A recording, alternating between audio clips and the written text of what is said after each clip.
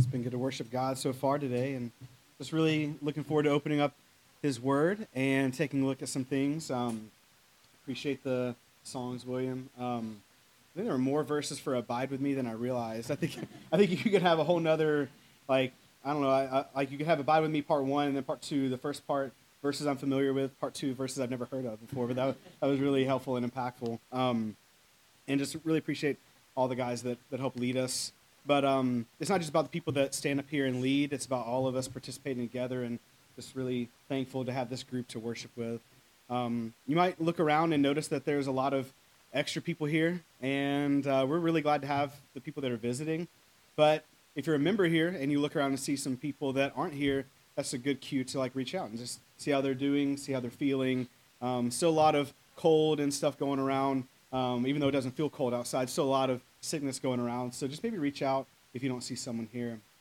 So with this being the first Sunday of the new year, today is New Year's Day, creates a pretty cool opportunity to talk about some things. Everyone is either thinking about how they're not the type that has a New Year's resolution because they just don't do that, but they at least acknowledge it's a thing, or you're the type of person that you're like, oh, I do a New Year's resolution every year, and I have multiple. Whatever you are, like, you understand this is a time of like resetting, of refresh, and maybe refocus.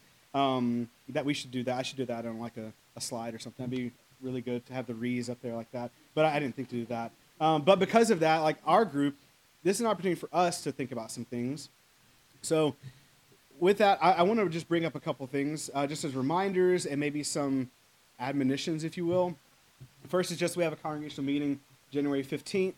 It's at the Edwards house. So let us know if you're coming. The purpose of our congregational meeting is not just to be another gathering where we hang out, although we love doing that together. The actual purpose is really talk about like family business. And when I say business, I don't just mean like money and things like that. But it's just talk about what are the needs of our group, what are the things that we're seeing, things we're not seeing, and it's an opportunity for us to talk together openly about our group and where we stand. So just plan for that if you are a member.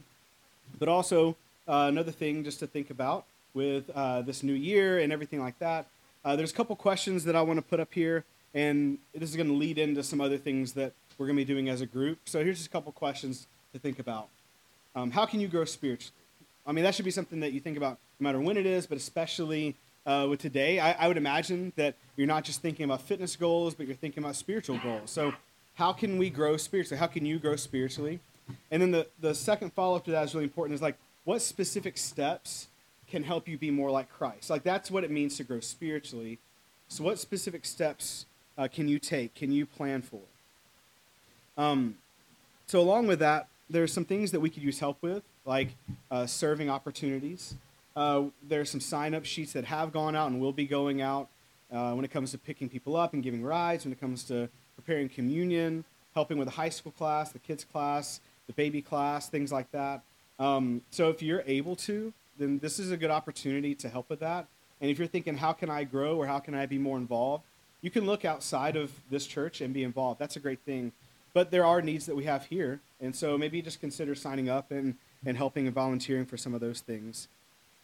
Another thing when it comes to growing spiritually might be that you realize that you could grow in your spiritual maturity, like maybe in your knowledge and understanding. And in growing in knowledge and understanding, you're going to grow closer to the Lord. Well, along with that, we do have something we're trying this year, which is a Bible reading plan. So that's pretty close to what the journals look like. They're nothing fancy, nothing too special. But what we're going to be doing is a Bible reading plan that goes Monday through Friday every week. And the Bible readings aren't any more than, I think, 25 verses. And that might be the longest that it is. Some days it's, 4 verses? So it's nothing to be intimidating. It's nothing to be required. This is just an opportunity for us as a group to grow together as we just dig into God's Word, specifically the Gospels. We're going to be looking at the life of Jesus, his teaching, his example. We're going to be doing this individually, although if you want to kind of have like a small group and kind of communicate about things you're seeing, the journals are a good way of you maybe, keeping in contact with other people and comparing notes. There's 3 questions for every week's reading, and the 3 questions you can't read. They're up here, though. But it's basically like, what are you seeing about God? What are you seeing about Jesus? And trying to make some personal application. So the journals are up here on the floor. in between services, come grab a journal if you want to participate in this. We will be using some of the readings throughout the year with like articles, just like maybe like devos that we have on Sunday evenings, things like that. But this is meant for just personal spiritual growth. I did order extras. That way, if you know someone that maybe they don't go to church anywhere, but they're interested in studying God's word, this is kind of an opportunity to like give them a journal and say, hey, would you want to like just kind of go through a Bible reading plan with me over the next year?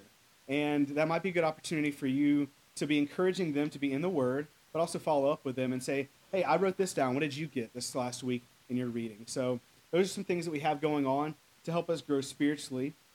And finally, that doesn't mean the sermon's over, Jason, but finally, when it comes to intro comments and things going on this new year, reminding us of things, we do have a weekend Bible study that's going to be going on. Williams put a lot of work into that. And that's going to be January 20th, and really just January 20th. But then we'll have another thing here, January 21st. The Sunday morning sermon was going to be kind of focused on some things we're talking about. Is that right? Oh, yeah, 21st, 22nd. I was doing good up until that. But so 21st, so Saturday, January 21st, we're going to be at the library is the plan.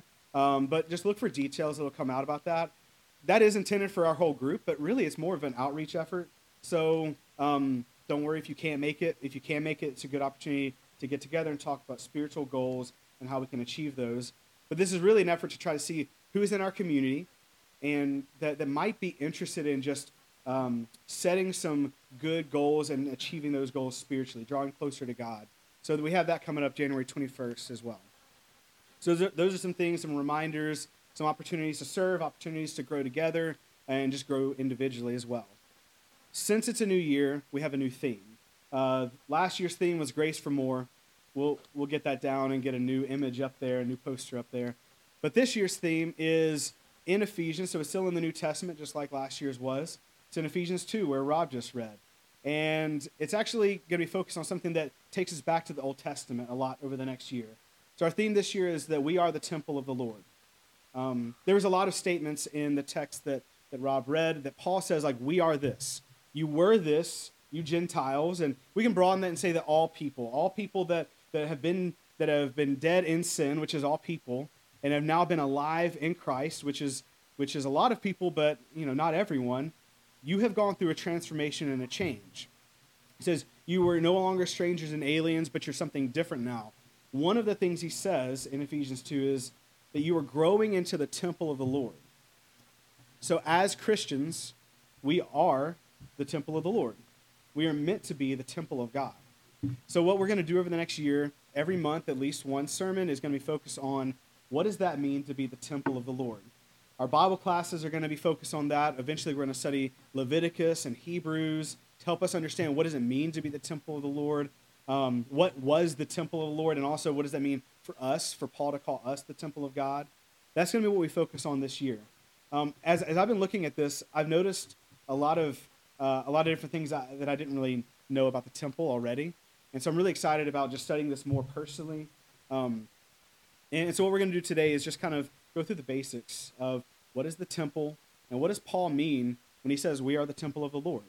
And then as we go throughout the year, we're going to dive a little deeper. We're going to look into what did the temple look like? What are all these different components? What were the things that went on in the temple? And how does that translate to us at all? So that's the plan for this year. So the text that Rob read, this is a portion of that, and this is what our theme comes from. He says, so then you are no longer strangers and aliens, but you are fellow citizens with the saints and members of the household of God. The household of God is familial language. It's like we are family members kind of language. But he goes on and says, we are built on the foundation of the apostles and the prophets, Christ Jesus himself being the cornerstone. So now he's like transitioning. When he says household of God, he doesn't just mean a family, like brothers, sisters, mom, dad kind of family. He actually means a household is in a building as well, because Christ Jesus is the cornerstone of the household of God, in whom the whole structure, so this is a structure that he's talking about, is being joined together, grows into a holy temple in the Lord. In Christ, you also are being built together into a dwelling place for God by the Spirit. So in the Old Testament, there was this temple, right? And this is a rendering of the temple. No idea what it actually looked like back then, but something pretty close to this. a lot of details about the temple, so this is pretty close, I guess. You would have a sacrifice being offered. You have this burnt offering section. You have places of washings and things like that, because it really got to be a mess at the temple, filled with a lot of blood and things like that. So had to have some washings and places of ceremonial washings. There was a courtyard. There was worship. There was prayers being offered. Then you get to this middle part, right? This place where it's overlaid in gold, and it seems wonderful and majestic, and that is like the holy place, right? You enter in, and, well, not that you would enter in, but certain people could enter in, and then only on occasions could people go in. There was a specific time, specific people that could go in, and what they do is they go in to meet with God. Then the next image is not of the temple, but it's actually of the tabernacle, which predates the temple. This temple was built based on the instructions that God gave them, but also based on what the tabernacle was, okay? So the tabernacle was a tent. It was a portable temple. It was a way for the people to be able to be in the presence of God. It represented God's dwelling place. After Solomon made the temple, he actually, in his dedication of the temple, he understands as he's talking to God, he says, you don't live in a house. Like, a place cannot contain God, but yet you dwell here, which is an interesting concept that we'll get into at some point over the next year. But the original idea for temple comes from tabernacle. And the original place for tabernacle, the original idea of tabernacle really goes all the way back to the garden. Because this represents just God dwelling among the people. But what happened in the garden? Well, in Eden, God dwelt among Adam and Eve. And there was this harmony. There was this unity. Well, that got broken down because of sin. Adam and Eve sinned, and they were separated from God. From that point on, God did not continually dwell with people the same way he had, but he did dwell with people, and he was in their presence at times. To represent that, he gave instructions for a tabernacle, because he wants to dwell among his people. So you have the places of burnt offering, you have places of washing and everything like that. It's a slaughter table, there's an altar. Then you get into the actual holy place, and in the holy place is where the high priest will go on a specific time to actually meet with God, if you will, to be the go-between between the people and God. Because even though they were God's people, sin still got in the way. So the high priest goes before God on the behalf of the people. In the temple, in the holiest of holy place, you have the ark. On top of the ark, you have a mercy seat. That's where God sits. Not physically sits, but it was meant to represent here is God. Okay, so when you think of temple, think of this, all right?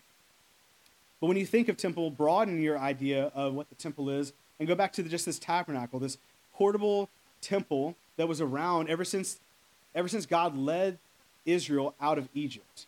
So that they had this set up so they could be in the presence of God, so they could meet with God, they could make sacrifices before God, be made right with God.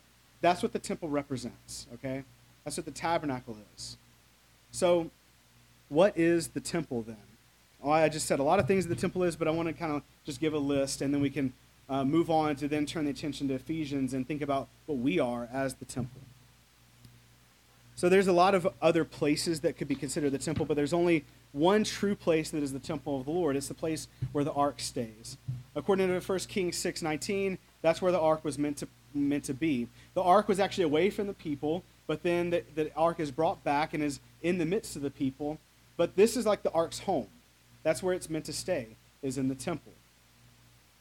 There's also a place of sacrifice and offerings. We see that in Leviticus 6. There's a lot of different offerings and sacrifices that happen, and they're meant to happen here. Before the temple, people would build altars and make sacrifices to God. It happened all the time in the Old Testament. But when it comes time for the temple, that seems to be the localized place where sacrifices are offered before God. Now, the purpose of the sacrifices are many different purposes. The main purpose would be for people to be right with God, to give their offering before God. But the temple is a place where God dwells and meets with man. One thing that I saw a lot of people say is that it's where heaven and earth meet. So when you think of temple, think of heaven and earth meet in this place, okay? So it's a place where God dwells and meets with man. 1 Kings 6:11 through 13 says, "Now the word of the Lord came to Solomon concerning this house that you are building.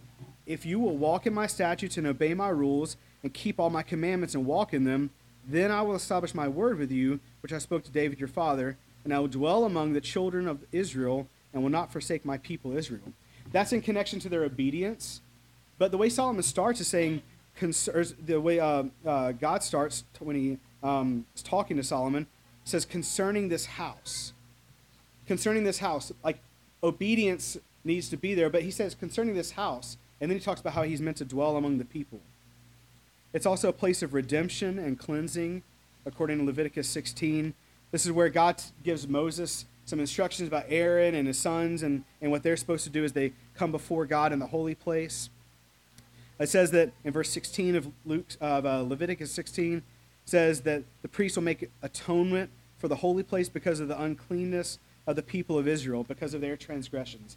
You want to be right with God. You want to have your transgressions and sins washed away and forgiven. Maybe not washed away, but, with the blood of all the goats and lambs and all that other stuff. The temple is where you go to have that happen. But it's not just a place of sacrifice. It's a place of worship. It's a place of holiness. It's a place of prayer. In Isaiah, I think it's Isaiah 56, it actually says that it's a place of prayer for all the nations, which is the same thing that Jesus says when he drives those people out of the temple. Remember, they're money changers. They're making it a den of thieves is what he says. And he says, this house is meant to be a place of prayer for all the nations, right? So this temple is built and made for God's people to approach him, to be right with him, to continue their relationship with him. But it's not just for those people. Apparently, it was also meant to represent a place where people from all over could draw near to God. Not that they were God's people, but they could know if they want to seek out the one true God, go towards the temple. It was a place of prayer for all the nations. That was always God's intent, which is a really interesting concept we'll get into in another lesson another time. But this is what the temple is. In 1 Kings 8, it says, will God indeed dwell on the earth? Behold, heaven and the highest heaven cannot contain you. How much less this house that I have built? Yet have regard to the prayer of your servant and to his plea, O Lord my God, listening to the cry and to the prayer that your servant prays before you this day, that your eyes may be open night and day toward this house. So he's praying to God, saying, let your eyes be open night and day toward this house, toward the temple that has just been built, the place of which you have said, my name shall be there. So when people are seeking God, seeking his name, seeking to know who he is, the temple represented a place where they could go. Okay? That's what the temple is. Well, we don't have a temple today. Not like they did, right? You could go to Israel, you could go to Jerusalem, you could go to the temple grounds, but that's not the temple of God anymore. And you know how we know it's not the temple of God? It's not just because it was destroyed and then reconstructed. That doesn't make it not the temple of God, but these things aren't done at the temple. So it's not the temple of God anymore. Like, there's not sacrifices that are offered there the way that they were. There's not the rituals. There's not obedience to the commandments of God according to Leviticus 16 and other places. That's not happening there anymore. So that's not the temple of the Lord. What Paul says is that we are the temple of the Lord. He says we are the temple of the Lord because we are in Christ. So look at this comparison here. So in Christ, this is what we have. And this is how it compares to the temple.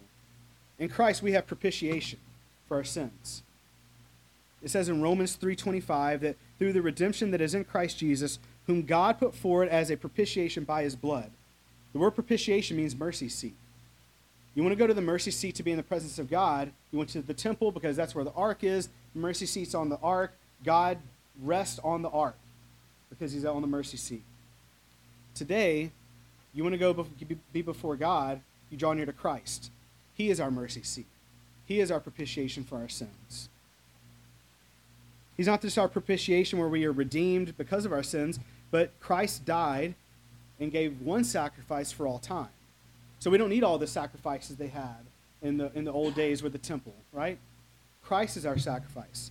According to 1 Peter 3:18, for Christ suffered once for sins, the righteous for the unrighteous, which is a really interesting comparison when you think of what happened with the temple. The high priest first had to be cleansed to ever offer sacrifice for the people, right?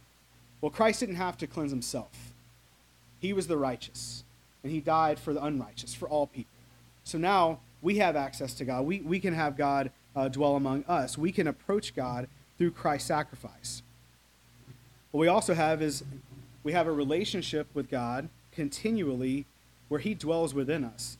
In Jesus' prayer in John 17, he talks about what he has accomplished, what he's about to accomplish. He prays for the disciples that were with him, and then he prays for all believers that will believe through those apostles. And he says, I don't ask for these only, but also for those who will believe in me through the apostles' word, that they may all be one, just as you, Father, are in me, and I in you, that they also may be in us. Right? We can dwell with God in his presence. He can dwell within us through Christ. We have a status of redemption instead of just seeking a moment of redemption. We have a status of being redeemed and clean people where we are cleansed for good works. We actually see that in Ephesians chapter 1 and in chapter 2. In Ephesians 1, 7 and 8, it says, in Christ we have redemption through his blood, the forgiveness of trespasses, according to the riches of his grace, which he lavished upon us. But then he goes on to say in chapter 2 that we are his workmanship created in Christ Jesus for good works, which God prepared beforehand that we should walk in them. So we have a status of redeemed and cleansed for a purpose. And lastly, in Christ we have an example for all individuals far and near that God is not far away. So that place, that the temple, that represented a place where you could come to draw near to God, right? No matter where you're from, no matter who you are, if you want to know the one true God that's created all things, the God of Israel, you go towards the temple. What we have in Christ is we have an opportunity to draw near to him, no matter who we are, no matter what we've done. And actually in Ephesians 2, it says that you were dead in your trespasses and sins. Well, that's all of us. So far and near, Gentile, Jew, doesn't matter what you are, doesn't matter what you've done. If you want to have access to God, you don't have to go to a temple. You don't have to go to a certain person and say, will you do this on my behalf? What you need to do is you need to draw near to Christ, because that's what we have in Christ. Christ, it seems like, is our temple. But it's interesting that that's not what Paul says. What Paul says is that we are the temple, right? But all of this that was possible through the temple under the Mosaic law is now possible through Christ. Christ does talk about himself saying, tear down this temple and I'll rebuild it in 3 days. And they thought he meant the physical temple. He meant his body. A lot of confusion and a lot of things Christ said. They eventually got it, I think. And what I think he's offering is an understanding of, through me, you have the same things that you have through the temple. And now we become the temple of the Lord, which is really an amazing thing that we are unworthy of. But that's part of his grace and his riches of his grace that he's lavished upon us. That he changes us so now that we are this temple. So these are the things we have in Christ. And I just want to show this comparison. So the ark was in the temple, but the ark got captured, at least once. So what happened? Like God's presence, they felt like wasn't with them when the ark was away. Now God could still be with them even with the ark being far away, but like in the minds of the people of Israel, the ark's gone, God's gone. Well, look what we have with Christ. He is our propitiation. He is our mercy seat. He can't be taken away, right? He's constant. No one can capture Christ and take him away from us, right?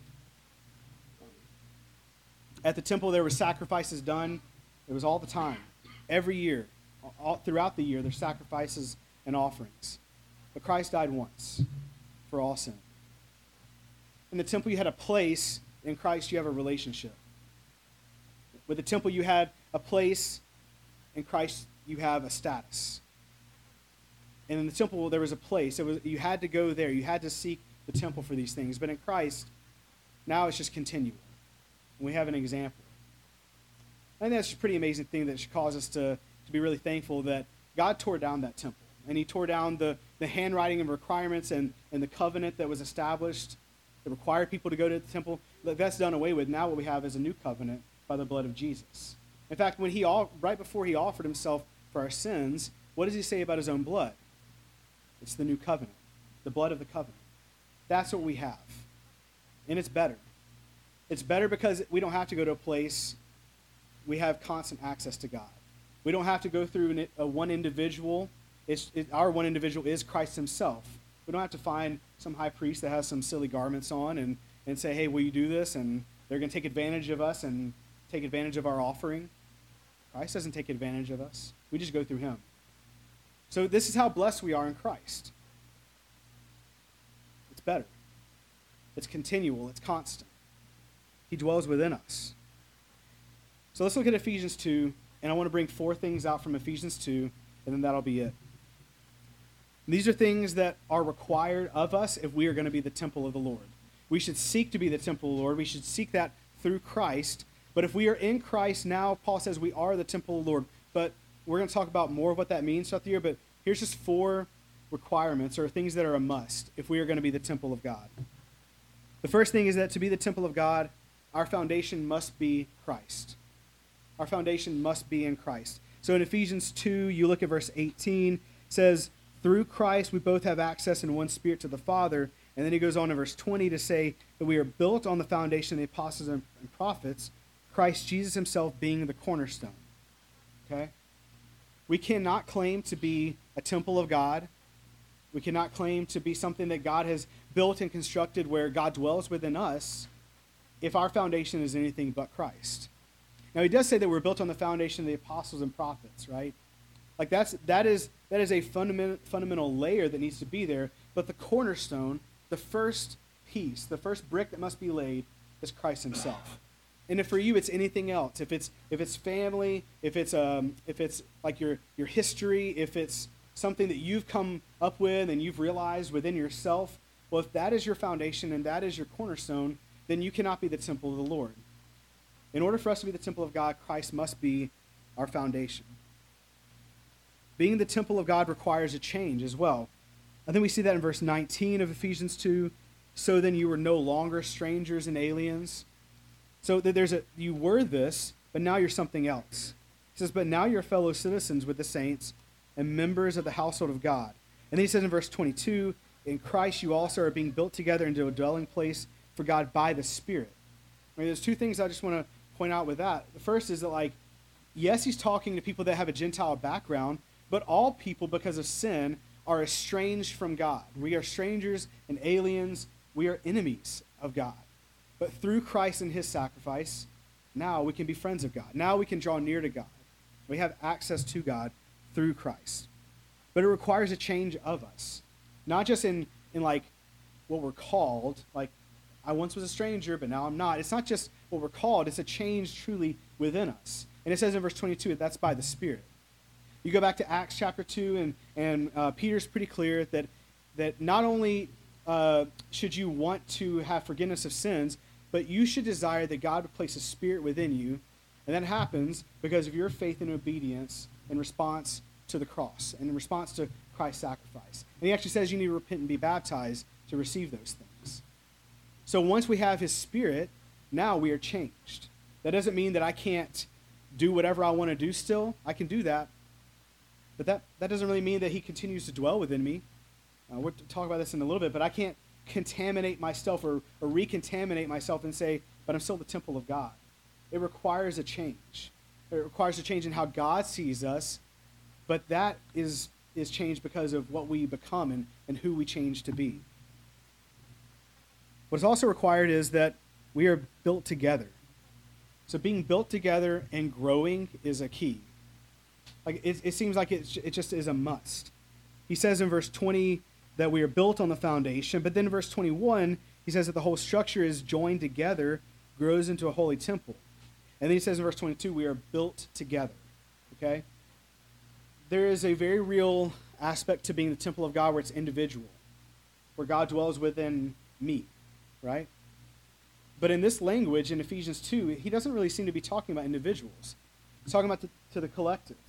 You are the temple of the Lord. So let's think about this as a collective. We must be built together and joined together with fellow Christians to actually grow into the temple of the Lord. I'm not saying that you can't be like John and be stranded on the island of Patmos and still have God dwell with you. That's of course possible, but it seems pretty clear we need to be built together if we're going to grow into the temple of the Lord. But it does necessitate growth. We are not stagnant. We are not people that have received something and then now I just am who I am. But I received that one time. I received God one time. That's not how that works. We are growing into the image of his Son. We are growing into the temple of the Lord. which kind of goes into the last point that I want to bring out, which is I think Rob read the verse, but I didn't read it. It was in verse 15. He says, by abolishing the law of commandments expressed in ordinances, that he might create in himself one new man in place of the two, so making peace. So this change that's supposed to happen, this change to something different is new. And what he goes on to say in Ephesians chapter 4 is that this new thing is that we are supposed to be in the likeness of God. So in Ephesians 4, verse 24, Paul says that we have put on the new self, which I think goes back to chapter 2, verse 15. So we've put on this new self, created after the likeness of God in true righteousness and holiness. If we're going to be the temple of the Lord, we must be in the likeness of God. We're going to be created in him, new and fresh. We're supposed to look like God. You know what God looked like to the people that were in the Old Testament that went to the temple? Something fearful. Looked like a cloud of smoke. I mean, that's actually what was there at the temple, was a cloud of smoke that they believed represented God as here, right? What does God look like for us? It looks like Christ. He is the express image of God. He is God that became flesh. He is God. So when we want to know what it looks like to look like God, we just look to Christ, the author and finisher of our faith. He is Emmanuel, God with us, right? That is who Christ is. In fact, when you think about the concept of temple, I said we go back to tabernacle, but the language of John 1, when Jesus came and dwelt among men, is that he tabernacled among mankind. He dwelt among mankind. So that is God dwelling with us. He dwelt among man, and when he left, he said it's possible for him to still dwell within us. That's what he's offered us. That's who we're supposed to be. We're supposed to be in the likeness of God. We are meant to represent what Eden once was, a place of perfection and peace. We're not meant to try and create Eden here and create something that is just perfect in a utopia or anything like that. We are meant to represent what Eden was. We are meant to represent this continual relationship with God where we are unashamed to be in his presence. But we know we have sin. We know that we still fall short. So what do? We go to our propitiation. We go to our mercy seat. We go to Christ. I have two questions, and then we'll have a song of encouragement. And with these two questions, I think it's because it just makes sense at the end of this lesson. The first question is, have you been made new? God can't dwell in filth and unrighteousness and wickedness. He doesn't live amongst wickedness. He can cleanse us and draw us out of that wickedness, though. He can purge us of that unrighteousness, and we could be made something new. We could be made something new so that he can dwell within us. We could be in his image. We do that through seeking forgiveness and cleansing by the blood of the perfect Lamb of God, Jesus Christ. We do that by being baptized and appealing to God through prayer and confession. We are cleansed to walk in newness of life. When you went to the temple, you went to be cleansed to just then know you're going to reset and do the same thing over and over and over again. So you didn't really become new. You were just doing the things that God said you needed to do. That doesn't mean the heart wasn't involved, but you weren't new. In Christ we are, or we can be. So have you been made new? Have you been changed? Are you striving to be in the likeness of God? And the second question is, would others know that God dwells in you? If you've been made new because you've put on Christ, God dwells in you. But would others know that? Not that we take our cue just from other people, but that should be a sign. The temple was a place people pursued if they wanted to draw near to God. Do people pursue you when they want to draw near to God? Because if not, then you're not representing the temple well. You're not representing God well. And I don't know what that might be. I don't know why, but that should be a sign for us. Maybe it's a sign that God isn't dwelling in us like he's supposed to, that I'm not filled with him like I ought to be, that I'm not really living in his likeness. The more people draw close to us, the more they see our imperfections. We know that. But the more they should also see God in us. If that's not the case, where's God's temple? Where should people go to see God if they don't see him in us? You know the hopelessness that Israel felt when the temple was destroyed? If we aren't representing God the way we need to, that's the hopelessness that exists on this earth. Where should people go to find God? That's what we're going to talk about this year. We are meant to be that. Not because we're amazing, not because we're perfect, but because we believe and we have faith in Jesus Christ, that God does dwell in us. That's a promise that he said that he would give to us, that he would be with us continually. We need to be the temple of God because if we are in Christ, we are the temple of God, so we just need to live it out.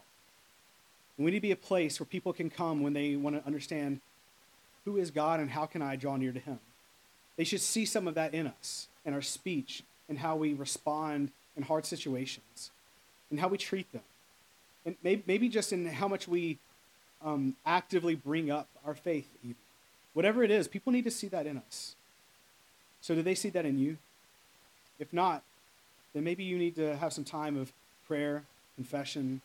Maybe you need to be baptized. Maybe you just need to repent and you need to devote yourself to the Lord. Maybe you need to talk to some people. And if we can help you with that, we want to help you with that. We want to help you draw near to God the best that we can.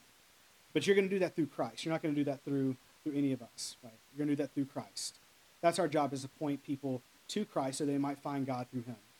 So if you need God, if you need to draw near to him, then we would point you to Christ. And if you're here and you realize you haven't been representing him well, that you're not in the image of God, you've become tainted. There's some wickedness and filth that's been mingled with the righteousness that God wants to be in you. And if you're struggling to put that away, then we want to pray for you and pray with you. If you have any spiritual need, we want you to let us know that. You can let us know that in the break that we're going to have in a second. If you feel convicted right now, then maybe just come find me, and then we can say a prayer for you before we break for our Lord's Supper service. But let's just pray real quick, and then we'll have a final song, and then we'll wrap up this portion of our service. Our Father, our God, Lord, you are so awesome and amazing and powerful.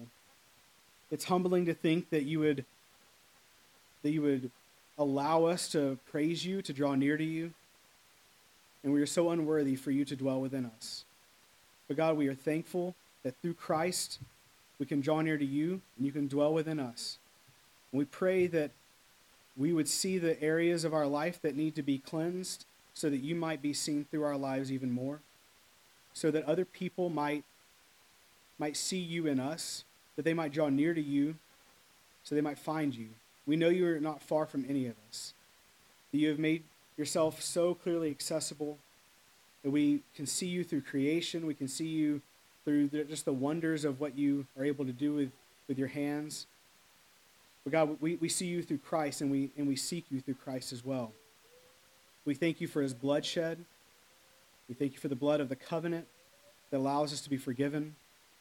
And God, I pray that we would constantly seek forgiveness through Christ so that we might be pleasing to you, we might have access to you, so we might dwell with you now and you might dwell within us so we can dwell with you for all eternity. Be with us as a church as we try and grow into the temple of the Lord, and we thank you for just blessing us with that opportunity. We give you all glory and honor, and we thank you for loving us. We pray this in Jesus' name. Amen.